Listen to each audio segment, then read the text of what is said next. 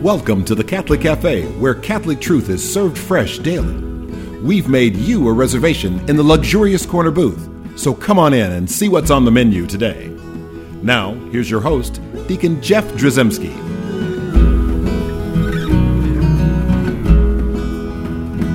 Greetings and welcome to the Catholic Cafe. I'm Deacon Jeff, sitting in the luxurious corner booth of the Catholic Cafe. And I'm sitting here with Ziggy Rodriguez and Tom Dorian, and Ziggy Rodriguez. Ziggy. Oh, yeah. Sounds like a baseball name. You know what's so neat is he's actually going to go as Ziggy, obviously, of fame for Ziggy Stardust. And so he's going to go dressed like Ziggy Stardust for Halloween, which I think is kind of neat. That is cool. Yeah. David Bowie at his best. Ziggy Ash to Dust is what I'm going to call it, actually. Yeah. See, I knew you'd make a good Catholic joke out of that. That was perfect. Well, look, so I've mentioned Halloween because it's right around the corner. Yes. In fact, people are probably getting ready tonight for some Halloween parties. That's right. There'll be people who are dressing up for either for their work parties or they'll be getting their kids are already planning costumes, and my kids have always planned. I mean, for like 6 months out, they're like going, "Dad, I think I'm going as a whatever." And it's like, no, you're not, because that involves me and like fashioning things out of barbed wire and it's like I'm not going to weld anything for your costume. That's just not going to happen. Right. So ultimately, they end up going as a hobo, because you can just whip it together a hobo costume, right off the bat. But the thing is, kids love Halloween, and this time of year always gets good Catholic folk kind of confused. Mm-hmm. And also there's a potential for a little problem here with evil. And so we want to talk a little bit about Halloween, but from the perspective of, is it okay? Right? Mm-hmm. Is it okay to celebrate Halloween in the traditional sense in which people normally this day and age, especially the secular world, celebrates Halloween? So obviously with the parties, with the scary movies, with the scary music, with the scary stories, with the trick-or-treating, with the costumes and all that kind of stuff, is that okay? And that's what we want to really address, but also that sort of bigger, deeper question. And that is there such a thing as spiritual warfare? Does Satan really exist? And so we want to talk about that. And are we in a very maybe seemingly innocent way allowing the devil into our lives? Mm-hmm. Is there a real risk of that? Or are you going to say, oh, are you kidding me? If I put a little witch's hat on my, 6-year-old girl and she goes prancing around the neighborhood collecting, Milky Ways, is that going to let the devil in? And so we want to talk about that. Good topic. That's a great topic. So the short answer is yes. So don't, your 6-year-old, I'm kidding. That's not the show. That would be way too easy. Maybe we should just start. First of all, I want to remind people something that people don't always remember, like where the word Halloween comes from, why it's called Halloween. And that's because it's essentially All Saints' Day is the next day, the Feast of All Saints. And it's a Catholic feast. And in the olden days, it was the Feast of All Hallows, so that's why it's Halloween, right?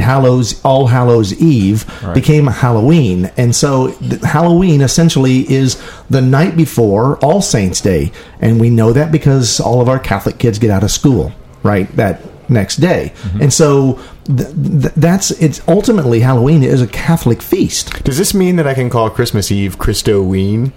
Yeah, but that's a whole other show. Now, that goes in the category of bad Catholic jokes. So Ziggy. That's why we love him. It's like Ziggy Ash to Dust. So we need to talk about this for a second, because if it's a Catholic feast, then now all of a sudden, does that mean that everything goes on Halloween? Like, what does it become? In the same way that, you just brought up Christmas.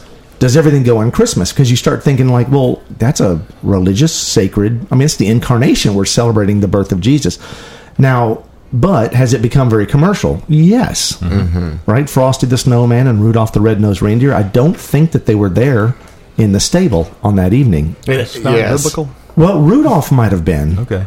But Frosty would have melted. There's no way that Frosty, without some kind of Christmas miracle, there's no way. It was a pretty cold night, though, wasn't it? Yeah.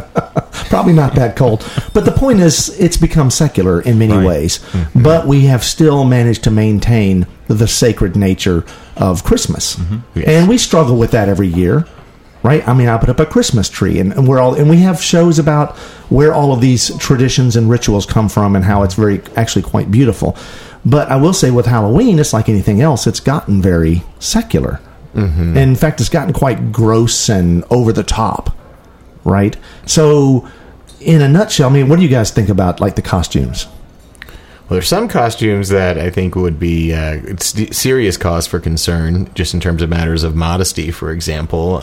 Yeah, I made you take back that the French maid one. I said, that's Sam, that is inappropriate. Thank you, by the way. I appreciate that. No, but you're right. I mean, we live in a hypersexualized culture. Yes. Right, and so there are people that are wearing things like, the devil in me kind of thing, and they're just really promiscuous looking kind of costumes that are accentuating, our sexuality, and that's a problem. Oh, and I think, and it can also put pressure, I think, on young women to show off their sexuality in a way that may not resound with their conscience as well. Well, yeah, and certainly it's going to put pressure on some young men too to maintain the beautiful, the beauty, the innate and human dignity of the person standing in front of them. Right. Yep. And so for that reason, it's just important that's one place we can't go. Right. And so our costumes shouldn't go there. What about like the headless horseman and what about the ones where like there's something oozing out of where there was a head and now there's some gory, gooey, bloody something, they've gotten some really gory costumes, right? I'm not a big gore fan, so. Like you don't like the gory stuff. I don't like it. Right? Well. It doesn't necessarily bother me too much, but I can see how, I think, St. Thomas Aquinas tells us, virtue's in the middle. I think anything can be taken to excess. Good point. Yeah, very, very good point. So again, when it gets to the gore stuff, I'm not as worried about the gore stuff because, kids love gory stuff, right? It's like the Friday the 13th movies and those scare movies, the Scream basically movies. They get really gory, and I don't like mindless, senseless violence. So I'm not a big fan of the ones that get extreme with, it's like, oh, that's nice, man. Look, it looks like your head got whacked off there. It's really cool. I'm not really a huge fan of those because I think that goes a little too far. But at the same time, we have to remember that, Memento Mori, we did a whole show on remember your death, right? And so the idea of having like skeleton bones and things that are sort of ghoulish, is kind of within our Catholic teaching. It's okay to go as a ghost, because I think that we want to be reminded of our own mortality, but at the same time that there are demons in the world. Now, we don't want to represent ourselves as demons to the point where we're lauding and approving of and thinking it's great to be evil. Or in the same token, reminding ourselves and others of our own mortality versus bringing in the culture of death. On the other hand, I think that Plato tells us in the Apology, which he had a big influence on Catholic theology. Did he go trick or treating? Do we know? I don't know. But Plato said that unexamined life is not worth living for a human being, and I think our Catholic faith really encourages us to examine our life and the decisions that we make. And I think that a person has to look at their own decisions and decide, am I, with this choice that I'm making as a costume, what's my intention here? What's my purpose? And I think that dressing intentionally in a way where you've prayed about it and you're exercising discernment, that's a great start. Right. And it's going to look different for different people. And it's going to be a different experience for different people, and that's okay. And so it's a good teaching moment for parents, like with helping their kids pick costumes. So if they want to go like as a Star Wars character and things like this, I encourage it. That's great. Yeah. There's nothing wrong with that. Even if they want to go as, Darth Vader or Darth Maul or one of these Sith lords or something, that's not necessarily a bad thing. If we understand, like, the goal of this is to get as much candy as possible, right? That's a good goal. But if your goal is to get wasted and pick up chicks, that's a problem, right? Because what are we doing at this party or when we're going trick or treating? What are the things that we're doing? So I would just I would think it would be great to put some thought into what we're doing and just don't let the kids run amok. Oh, and the mischief aspect, too, in terms of the vandalism and some of the stuff that happens. You don't want to do that kind of stuff at all. Throwing eggs at doors and whatnot, that's a problem. Now, as I got older and I started owning the property that had toilet paper all over the trees or egg on the door, I was mad. But as a kid, I didn't think about that. But so you have to realize that we all grow up and that's going to be our stuff that we're destroying. But still, as parents, we have to be aware of what our kids are doing and how they're doing those things. And so Halloween's a good time to sort of have those conversations with your kids, to take an active role.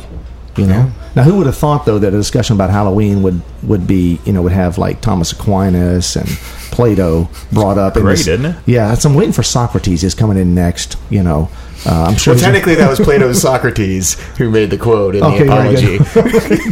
He's showing off now. So I think we've probably said that trick or treating's okay, right? Yeah. I mean, generally, if it's done right. I mean, if it's done in the way that it should be done, and within reason. Well, and one thing to throw out there is there are some parishes, especially those who are in some bad neighborhoods.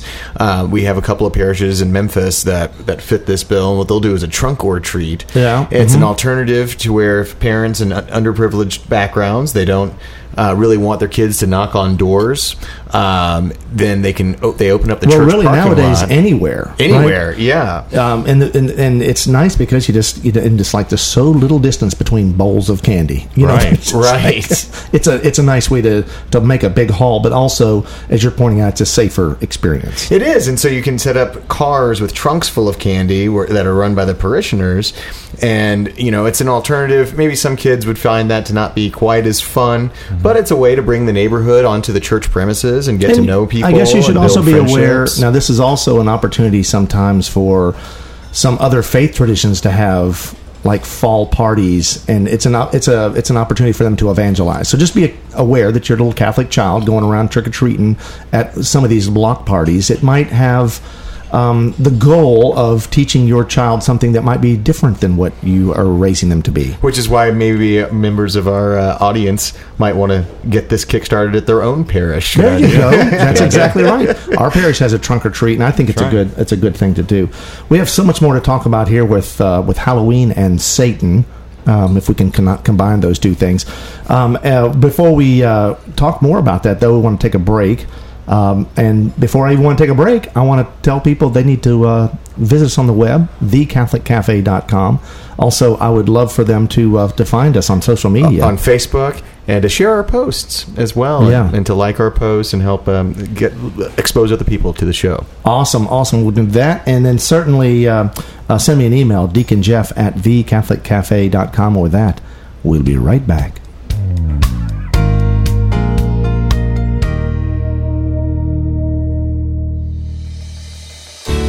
I'm Bess Drzymski, and this is another great moment in church history.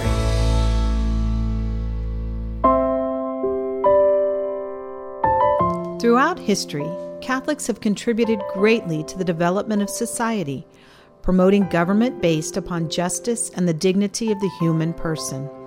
One prime example of a great church statesman was Stephen Langton, the Archbishop of Canterbury. Born in 1150 in Lincolnshire, England, Stephen studied theology in Paris. His piety and love of God won him the respect of other clerics, including the future Pope Innocent III. He was elevated to Archbishop of Canterbury in 1207. At that time in church history, the books of the Bible were not subdivided. Typically written in scrolls, the only separation would be a space at the end of each line of sacred text. Archbishop Langton divided the books of the Bible into chapters so they could be more easily referenced and studied. These chapter divisions are the ones still used today. With a strong personal devotion to the Holy Spirit, Archbishop Langton is also credited with authoring the prayer, Veni Spiritus Sanctus, or Come Holy Spirit, which is often part of the liturgy at Pentecost. This love of the Scriptures and devotion to the Holy Spirit guided Archbishop Langton to have a profound impact upon the development of human rights. At that time in England, there was a great political crisis, as the reigning King John had rescinded several of the rights granted to barons by his predecessor, King Henry I. Archbishop Langton led a group of barons in a struggle against the king. Furious with the archbishop's actions, the king declared anyone who followed the archbishop a public enemy. But the clergy of England, as well as the Pope, were fully supportive of Archbishop Langton. Several negotiations occurred among the parties to try and secure the rights of barons against the king. Ultimately, in 1215, Archbishop Langton led a council of churchmen in Westminster, which drafted the Magna Carta, the first great statement of individual liberties, which was ultimately signed by King John. This great statement of rights is the forerunner of other codifications of rights, including the Bill of Rights, which is part of the American Constitution. Archbishop Langton should serve as an example to Catholics in our modern day to study the Scriptures, seek the guidance of the Holy Spirit, and stand up to oppressive governments to protect the rights of all persons. I'm Bess Trzymski, and this is another great moment in church history.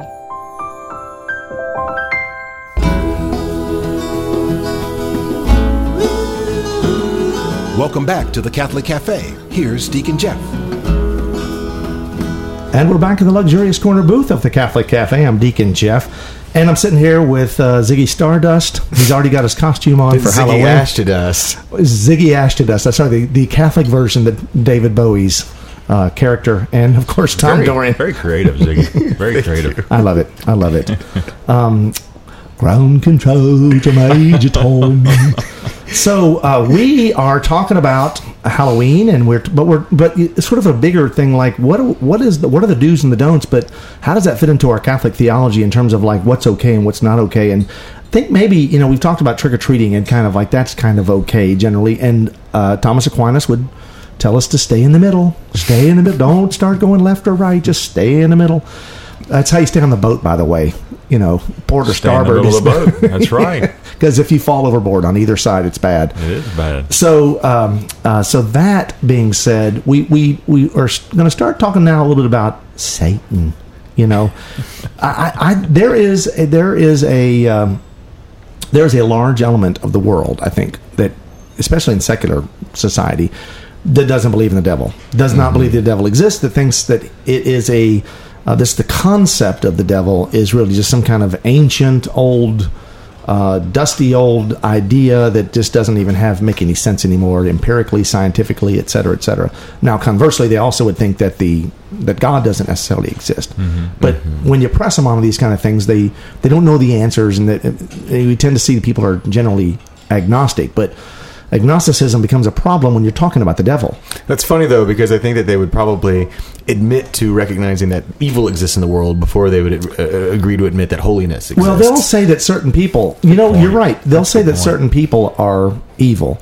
And I'm going to be honest with you. Even though they might say that holiness doesn't exist, I think that they would recognize certain people. I mean, when you see a nun, and generally in the secular, I was just going to use her as an example, because she is somebody who everybody saw and said, well, that's holiness.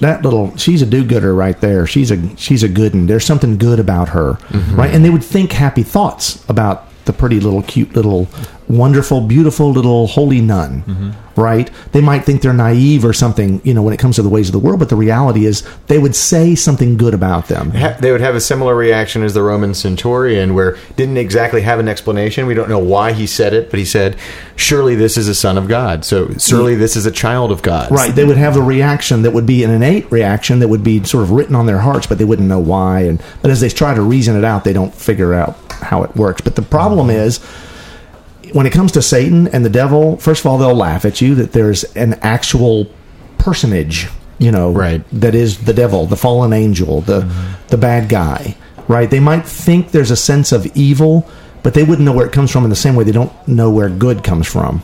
And so they wouldn't acknowledge any sort of danger in doing things like seances and Ouija boards. That's right. And Halloween is a time where we start delving in those things just because we're having a little party. And what's a good party game at Halloween? Well, then you start thinking of those kind of things like, the Ouija board, or even simple things like doing horoscopes and things like that. There's a sense in there that it dances with the devil a little bit. And a lot of times people don't realize that it's kind of like in your house. If you just go to bed every night and you unlock the door, you leave it shut, but you unlock it. Every night you go to bed, you don't know what's going to come through, but you're inviting something. Even though you're not specifically asking, you're inviting something to come in, right? Which is not necessarily, that's a great analogy. At 3 o'clock in the morning, it's not necessarily going to be a good guy. That's great. So when you're playing these games, when you're doing these things that are like seances and just any kind of the tarot cards and the anything with the occult, even if you don't believe that, It's like I put no stock in that. But you do it, essentially you're opening the door. You're unlocking the door and saying, come on in. I don't believe you exist. And I think that, I think the devil would be happy if we all thought he didn't exist. Right. Right? Ultimately, that becomes his... He would take that dare. Oh, yeah. Well, in fact, I think some of the great proofs of the devil's existence actually comes from, if you look at the way in which Satanists celebrate their, quote, faith, you've got, for example, the Anton LaVey school of thought, which came about in the 1970s. I was just thinking about Anton LaVey. And when why are you laughing, Tom? we may have an idea of a Satanist being somebody who actively believes in the existence of Satan and is worshiping this person, kind of similar to Rosemary's Baby. But in fact, Anton LaVey, what his version was, an atheistic hedonism, where, we don't really believe in God or in the devil. We become our own God and we worship ourselves, which is exactly what the devil would want. It's like, did he read Augustine to figure out exactly what the devil would lay out as being a theologically correct account of Satanism? What he essentially does, what he essentially does there is he essentially destroys our lives anonymously. Yes. I mean, he would love that because it's still the destruction. If the goal is the destruction of the individual, yes, then he succeeds, whether we attribute it to him or not. Well, yes, absolutely. And in fact, the newest wave of Satanism is this group called the Temple of Satan, and their focus... That's an actual religion. I mean, they call themselves a religion. Yes, they do. And in fact, they one of the ways in which they practice their religion is by suing over matters of separation of church and state, like erecting a statue of Satan wherever there might be a statue of the Ten Commandments. Another way they do it is to issue propaganda to make people who might feel unloved by the church and neglected by the church to say, well, you have a home with us. Right. And so if you think about it, that's exactly, once again, similar to LaVey, it's a completely different strategy, but it's the sort of thing that the devil would use as a tactic. And especially when they're using it to attack the church and saying, let's all get together and attack this group that's making our society and making us worse off. That's exactly the sort of thing, the devil is described by Paul as being the enemy of the church, right?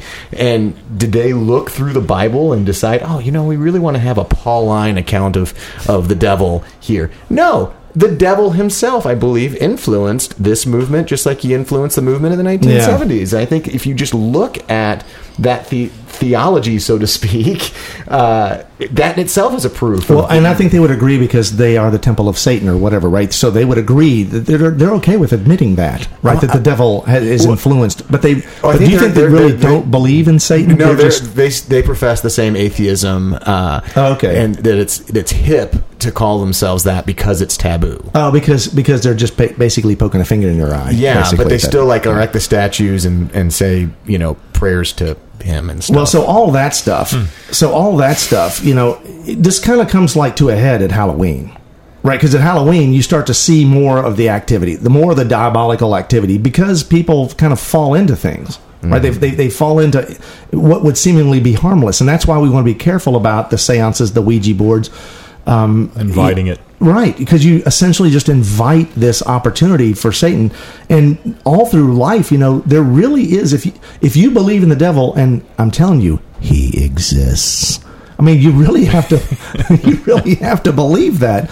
And so then you don't want to invite him in, even if you're thinking it's like, well, this has nothing to do with the devil. Yeah. It's amazing how many things end up having something to do with it. Inviting, just flirting.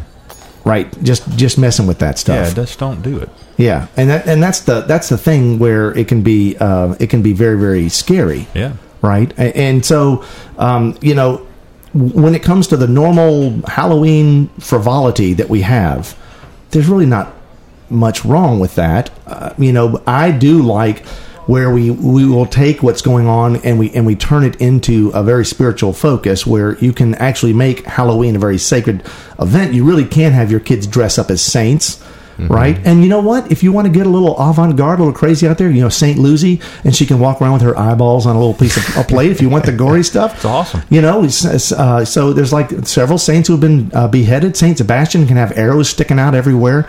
If you want to go for that kind of thing, you can do that in a very holy way. St. Lawrence. It's actually pretty awesome. Exactly. I've never thought I heard anybody advocate that. Right. It's like, and so then you can start to you then laud the saints, and at the same time your faith in God, and you bring a reminder of our mortality and our dependence on God Almighty into a practice that normally a lot of people have sort of divorced from the sacred and turned into something else.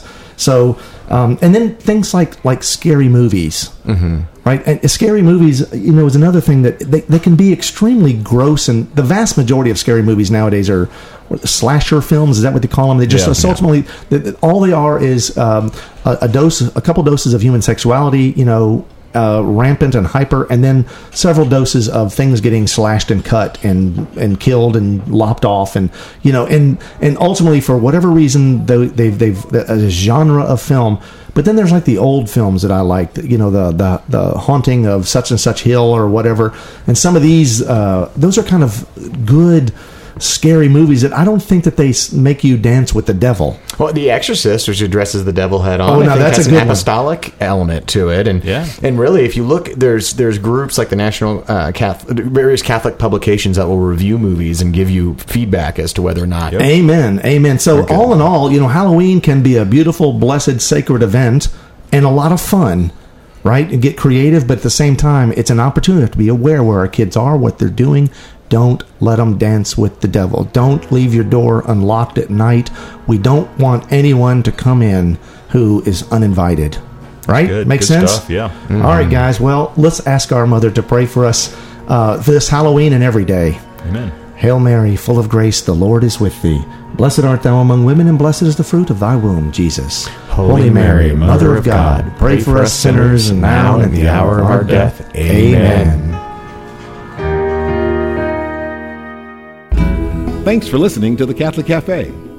If you'd like to contact Deacon Jeff, send him an email at deaconjeff@thecatholiccafe.com. The Catholic Cafe is brought to you by the Order of Malta, Federal Association, and is broadcast with ecclesial permission from the Most Reverend Martin D. Holly, Bishop of Memphis in Tennessee. Join us again at the Catholic Cafe, serving up salvation one cup of coffee at a time.